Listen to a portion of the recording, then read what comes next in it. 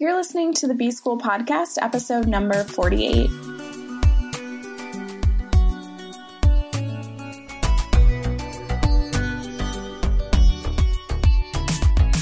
Welcome to the B-School Podcast. I'm your host, Taylor Lise Morrison, and I'm sharing my journey of learning, unlearning, and growth in the hopes that you can do the same. Today, I'm sharing another self-care case study. I did it a couple of weeks ago, and it seemed to go over pretty well. The whole reason that I do these is that I talk about self-care a lot, and I never want to be perceived as someone who is great at self-care, because I'm not. The whole reason I care about self-care is because I'm not great at it. I'm kind of bad at it a lot of the time, and I need to talk about it because I need to keep it top of mind for myself.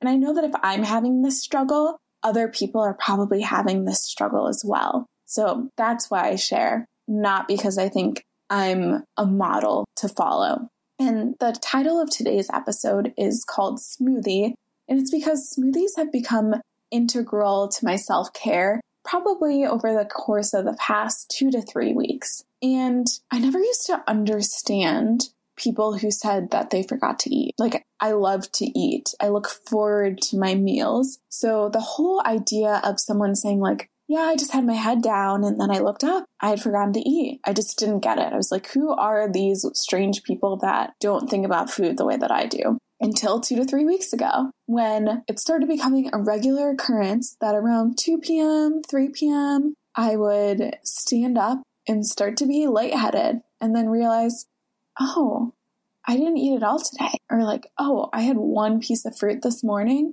I'm normally a person who has to eat every 2 hours. So like one piece of fruit in the morning is never going to cut it. And then I'd be getting up to go somewhere or walking to my car and being like, ooh, this is not a good situation. My body was like, Taylor, give me food before I shut you down. And my view of self-care involves listening to your body. I had that down. I understood like, yes, I'm hungry, but I need to walk Mojo and then I need to take this call. Oh yeah, and then I told this client that I would have that. And oh, I just saw this pop up. I should respond to them right now. And I was listening, but I wasn't responding in the most loving way possible. And that's why I would get up to go to the bathroom and feel like I was about to pass out. And so that is not something that could continue to stand. It was not a healthy way for me to take care of my body. And so I started getting really good about having smoothies, especially on the days where I'm not going into the office, because that's when the trouble could start, because I could just get up and start working and then keep working until Matt got home. And then I'd give him a kiss and then keep working. So the whole idea of the smoothies was that I went to Costco. I got lots of fruits and veggies and things that I could easily pull from. It takes me now about 2 minutes to make a smoothie. I don't have to chop anything up, and then maybe a minute to clean up my stuff. I do it while I'm feeding Mojo. So I give Mojo his food, and then while he's eating, I make my smoothie so that I have a specific time that I make the smoothie, because otherwise I get sucked into the vortex of everything else I could be doing. That'll just take 5 minutes, and then 5 minutes turns into 7 hours. So that's kind of a ritual that's been helpful for me. And it's strange to call making breakfast a ritual, because theoretically it's something I should be able to just do, but I haven't been just doing it. And so in being more intentional about how I feel my body in the morning, I've seen a difference in my day. The other thing that's been really useful is to just buy more prepackaged stuff. Now, I grew up in a family where my mom and my dad are both great cooks. I didn't really know that people didn't cook from scratch or bake from scratch or do anything from scratch until I went to my friend's house and she said that we were going to make brownies, and then they had brownie mix. And I had never experienced making anything from a mix before.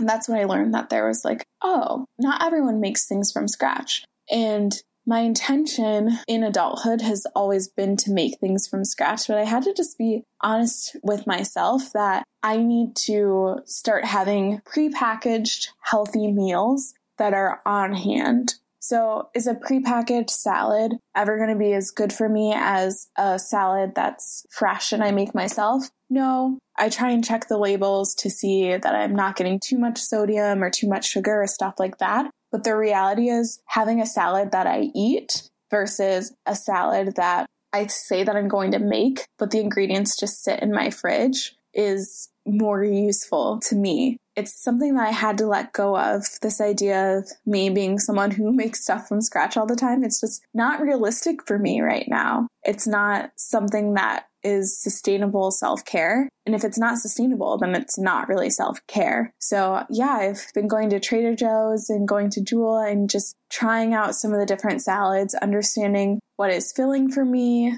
what tastes good, what I enjoy, and having those on hand so I can have something healthy to eat. So again, I'm not hitting this crash at the end of the day and my body is yelling at me. So my challenge for you today, really, in light of this self-care case study, is to look at your own self-care and to notice where maybe you got a little overambitious. Maybe you said you would do the full Korean skincare protocol, but now you're not doing it all. And maybe you should have just said, I'm going to wash my face before bed at night and moisturize, instead of committing to this several step program. Evaluate if there's anything in your life, any self-care practice that you have that maybe you got a little overzealous about and you need to reel it back in. And it's not that you can never go to the point of doing the full skincare protocol, but first you got to start with the basics, and that's okay. And it's actually caring for yourself even better to be doing something that is listening to your body and responding than having an idea of doing something but actually not executing on it. So that's just your food for thought for today. Thank you so much for listening, and I will be back in your earbuds tomorrow.